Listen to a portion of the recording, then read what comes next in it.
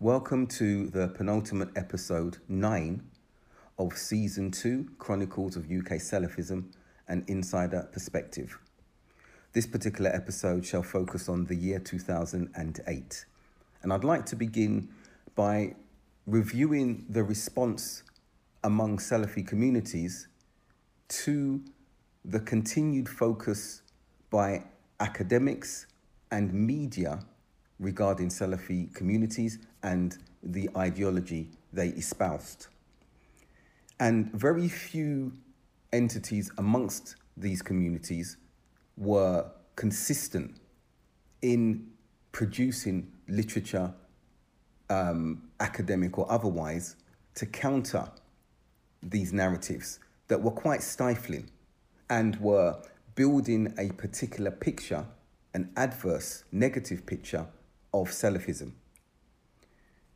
These few entities that were actually consistent, I will refer to now, and there was one in particular, SalafiManhaj.com, that were not only active and continue to be active in producing translations and works of their own, but they gained wider recognition amongst society, academic society and ordinary lay people due to the nature of their work and the timeliness of it. So, for example, one such work translated by SalafiManhaj.com of Sheikh Saleh ibn Abdulaziz al-Sheikh's work, A Warning Against Extremism, was published by my organisation, Street, at the beginning of 2008. And as we were funded at the time by the Home Office, this gained wider attention across the UK, particularly those who were engaged in combating violent extremism. And then we saw on the 24th of February an excellent academic work from Salafi Manhaj entitled The Devil's Deception of Sheikh Faisal, Abdullah al-Faisal. And this continues to be referenced by academics today, both Muslim and non-Muslim. I myself referred extensively to it in my PhD studies from 10 years ago. And the previous work of theirs on the tail of 2007 was produced the 25th of December, and that was entitled Refutation of Takfir, a translated works of Sheikh Abdulaziz al-Rais. And continuing with this, even today, very few academic works have been published from amongst the Salafi communities in the West. And this is problematic because the overwhelming narrative, therefore, is that of outsiders. And we've seen, and everyone is familiar now with terms Salafi jihadi, Salafi politicos, Salafi purist or quietist.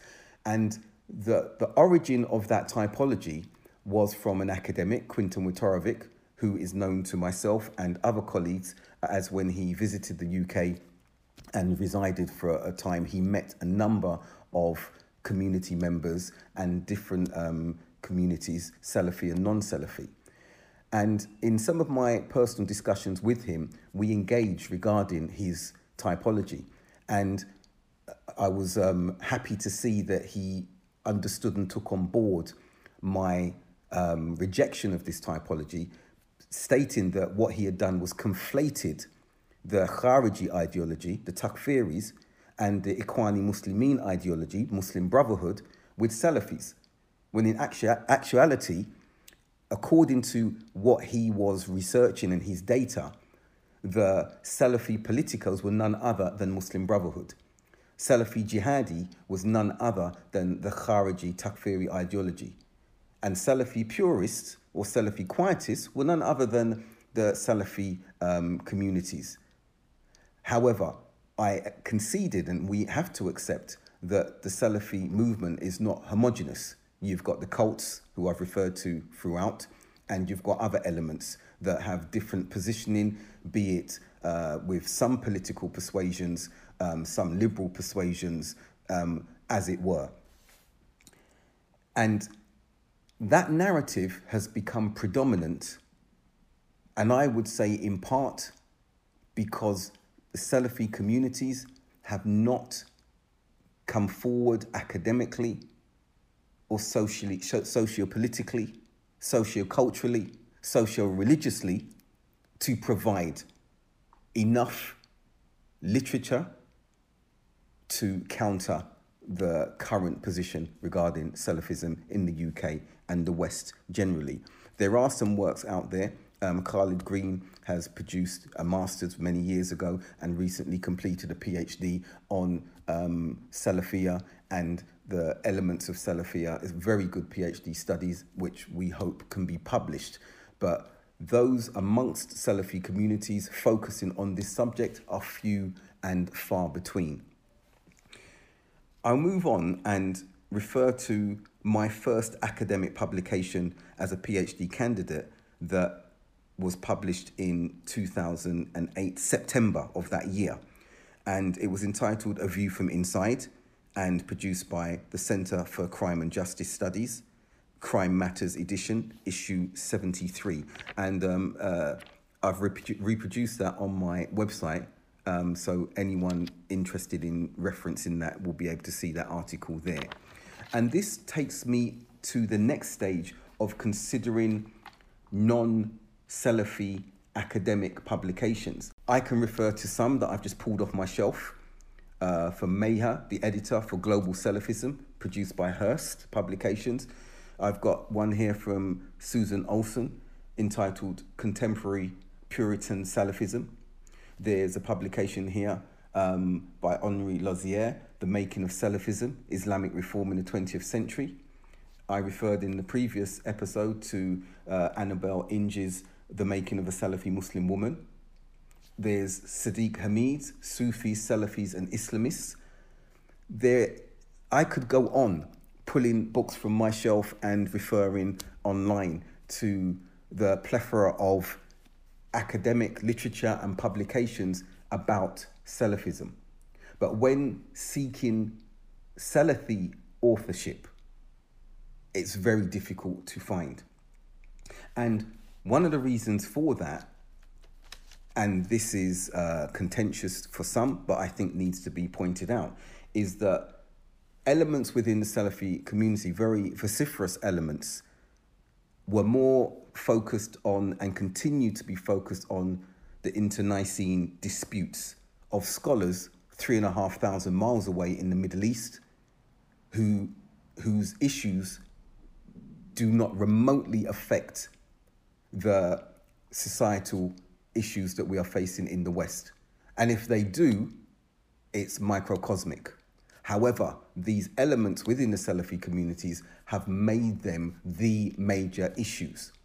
And what you will find has been a trend and pattern since the 90s, late 90s, is that communities and individuals are more concerned at being condemned from the mouths of scholars that they respect and refer to than anything else. And this has meant that a culture, a very toxic, negative culture, has developed amongst Salafi communities whereby those who have the ear of such scholars can browbeat and coerce others to adhere to their methodologies and their strategies and plans and machinations even, or else face the threat and the subsequent wrath and condemnation of a scholar who they've managed to go and sully the reputation of those individuals, those communities, those entities with. And this is similar. This internecine focus is similar or akin to what we witnessed amongst many of the South Asian communities in the 70s and 80s with the Badiri, I think if I'm pronouncing it correctly, their cultural disputes that were emanated and firmly entrenched back in Pakistan, Bangladesh, and their villages and cities there. But those disputes continued to cause marginalization and divisions in the UK. And we see a similar trend, a parallel pattern amongst some Salafi communities today. And I believe it's just emulation or a morphing of that Badiri culture, clan disputes from the Indo-Pak subcontinent, but now it's more of a contemporary Western stroke Middle Eastern context amongst the Salafi communities. And I want to quote an excerpt from a book that was edited by Aftab Ahmed Malik. The book's entitled The State We Are In, Identity, Terror, and the Law of Jihad. And this would emphasize that attitude that I'm highlighting, that trend that is there amongst Salafi communities today. Quote, after 7/7, as after 9/11, the problems of our various communities are held to be our own. And these are problems of cultural backwardness, close quote. And the knee-jerk response from any one of these communities, and generally Muslims, when they hear this term backwardness attributed to them, to their practice, not the practice of Islam, to their practice, to their understandings of social issues, is that this is an attack on Islam. This is an attack on the Sunnah.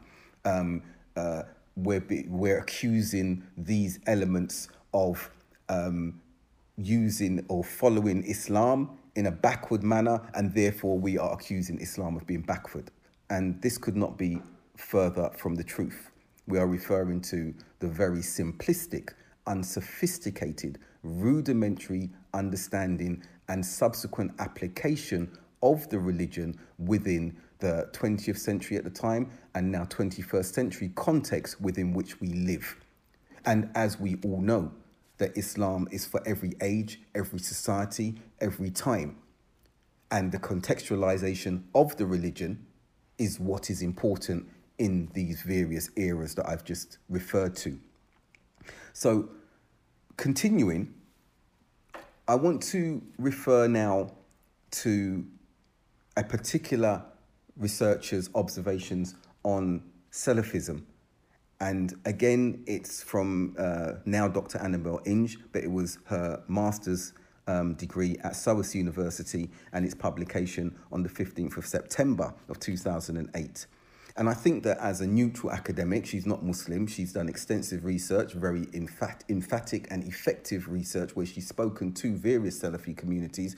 Her words therefore have some import, they have some weight. She refers to the history of Salafism in the UK and discusses Abu Khadija's and the cult splitting from Jimas. I'm using the term cult, she doesn't say that. Quoting her, Abu Khadija and those aligned with him were deeply uneasy with Jimas's support of the jihad in Bosnia because they felt that this stance was rooted in principles that were alien to Salafiyah. That's page 18 of her master's degree. This is duplicitous on the part of Abu Khadija because during the Bosnian war, the Balkans conflict, he wasn't even Salafi. And his brother, who was a part of Jimas, had appealed to colleagues, fellow members of Jimas, to come and speak to him and advise him and give him dawah because of his jihadi inclinations. In fact, his then wife was married from Bosnia. She was from Bosnia, Khadija. So really, in essence, for this to be one of his observations and him knowing that he was not Salafi at the time and was in fact on a jihadi inclination is a duplicitous position to actually hold.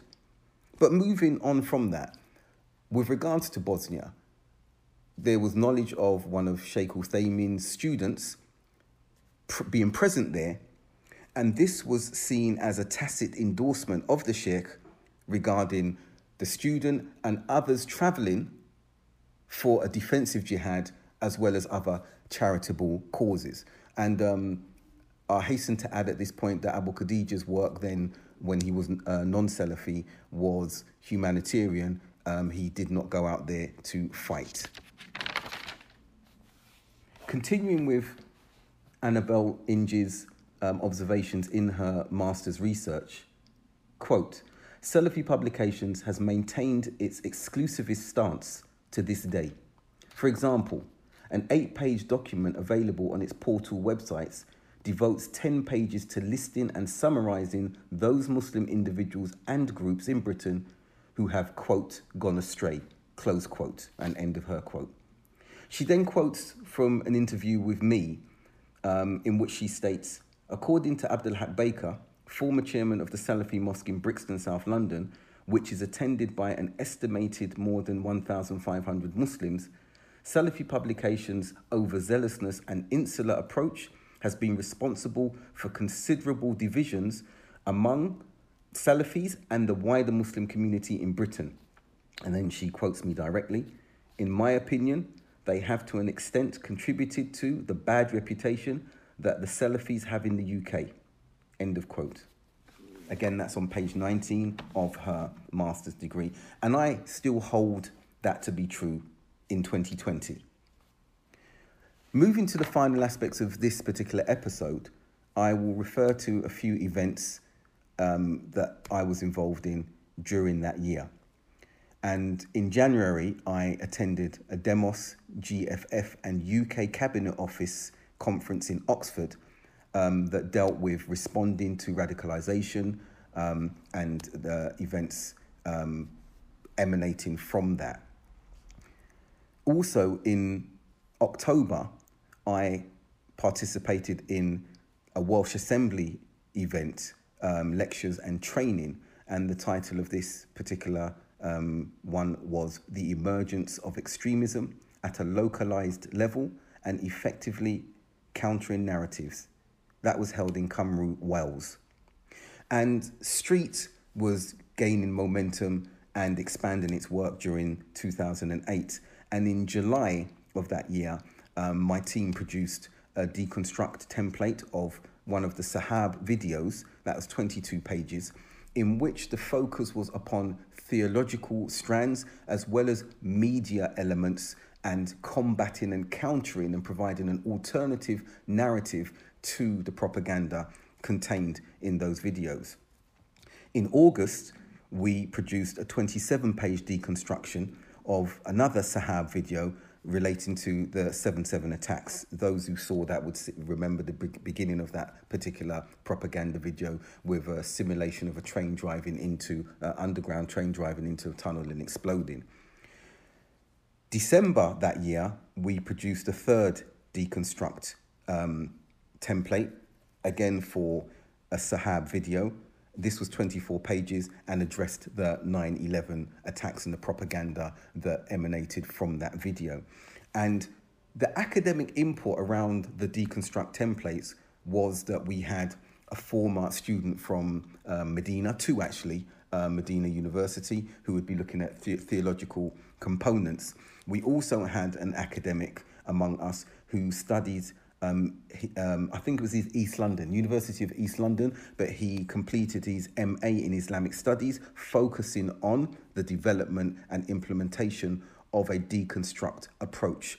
And he was awarded a distinction as a result of that master's. So the deconstruct had comprehensive religious, theological, and academic elements to it, making it successful. When sitting and engaging with vulnerable individuals who had been looking at particular videos like these, the team had to be conversant with these deconstruct templates. They were not placed on a table and gone through systematically. They were actually memorized, studied, and understood in order to combat minute by minute, in real time, this Sahab extremist propaganda as and when it was being viewed by the vulnerable young men who were looking at it, or women, and the Street team member. And Street's organisation was divided into particular work streams. I developed 4 work streams in which young people could engage at will. One of them was the outreach work stream, in which sports and outdoor excursions and pursuits took place. The second one was our youth centre base, in which I developed a program called Peer Audio Visual Engagement, which PAVE in short, where they could watch particular documentaries, non-extreme obviously, but of various topics, and discuss them at various levels. There were other recreational activities in this youth base. Educational, religious and academic instruction was there, as well as professional development. And the third work stream was the counselling work stream. We worked with some local agencies, as well as taking self-referrals, individuals who wanted to come and speak in a safe space, in confidence with members of the street team. And then the fourth work stream was the deconstruct counter-rad work stream, which I've just referred to, and that involved online work as well. And I will conclude this particular episode by referring to some of the endorsements that we got from local agencies, local partners, as well as Muslims who engaged with the street programme. And one letter I have here, which was written to the representative at the Home Office at the time. This is dated the 19th of May, and it states here, quote, "I am writing this letter by way of an endorsement of the street organisation. To date, they have taken 24 referrals for intervention. I would describe these referrals as the most problematic to deal with, as most are almost exclusively young men who have converted to Islam and tend to lead chaotic lifestyles. This therefore poses the question of how you engage a person who is disconnected from mainstream society. Street have the requisite links, both in the Muslim and wider local community, to enable them to make that contact. They have at this time, and in my opinion, the only project in London and possibly nationally that is prepared to tackle the issue of violent extremism head on by challenging the rhetoric of terrorist organisations. I have found this organisation very professional under the leadership of Abdulhaq Baker. In the recently completed RUSI report into work of PVE in Lambeth, Street were highlighted as being the most advanced of the projects, both in terms of the product they deliver and the way in which the project is administered. Street is a vital partner in Lambeth Borough's PVE work." End of quote. Now, those who challenge Street and the work of Salafi communities and accuse them, us, of being precursors to violent extremism and part of the problem, and those who say that Muslims detracted from Street.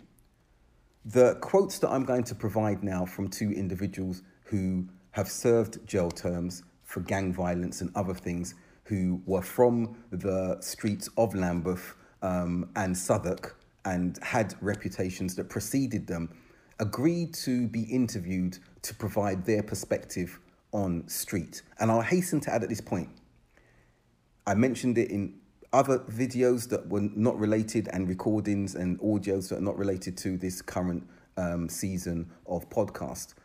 But had those accusations of Brixton members, of myself, been true regarding informant entities and the like and spying, I and a number of other individuals that have been accused would not be here to tell the story or narrate what is being narrated now.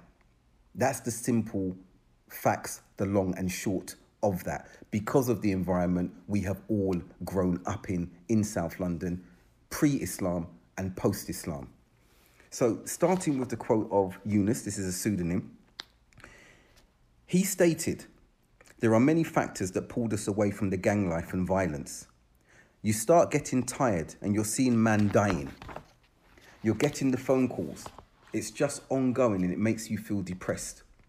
The other thing was the help that we got. Organisations such as Street, the fact that they were Muslim, I'm going to highlight that. If they were not Muslim organisations, then they would not have been able to get us how they did. Like, we never saw a Muslim organisation that would come to us, come to our estates and say, yeah, we're going to take you out to lunch. We're going to take you on a trip. We're going to play football and stuff like that. There were other organisations, community centres that were ongoing, but the fact that they, Street, were Muslim, this sort of helped us. We had these brothers behind us, backing us up, helping us." He continued, "The first thing that the brothers from Street did, they did something that was quite smart. They said, this is your centre. You lot are going to be working here. This is for you lot. It's not for us. Everything you see here is for you lot. They sort of brought us in. And then Rayhan, another pseudonym, he attested to the credibility of Street and what it received, because he saw people like Yunus there. And he said, quote, "When they, Yunus and some of his peers, started working there, that gave Street a seal of approval for us. To see one of us working there, your own brothers, your own generation. He's working there and you trust him." Yunus confirmed this engagement approach as well by stating, quote, "And that approach, I think that was unique, because you didn't have no other organisation that took man from the grassroots and say, yeah, this is for you lot." Close quote. He said in conclusion, it gave them responsibility. So this is from individuals among the grassroots. And it was for reasons that they have highlighted that Street, being a predominantly Salafi-oriented organisation, was successful. However, Street was not just for Salafis. We had non-Muslims coming in occasionally. We had non-Salafis working with us and attending our centres from all over London and as far as Aylesbury and Luton. And this was some of the work that I'm able to give insight into regarding Salafis, Salafi communities, and their program of engagement, program of participation in wider society. And while there's still a lot to be done, some communities stood up to the challenge and started looking outwardly.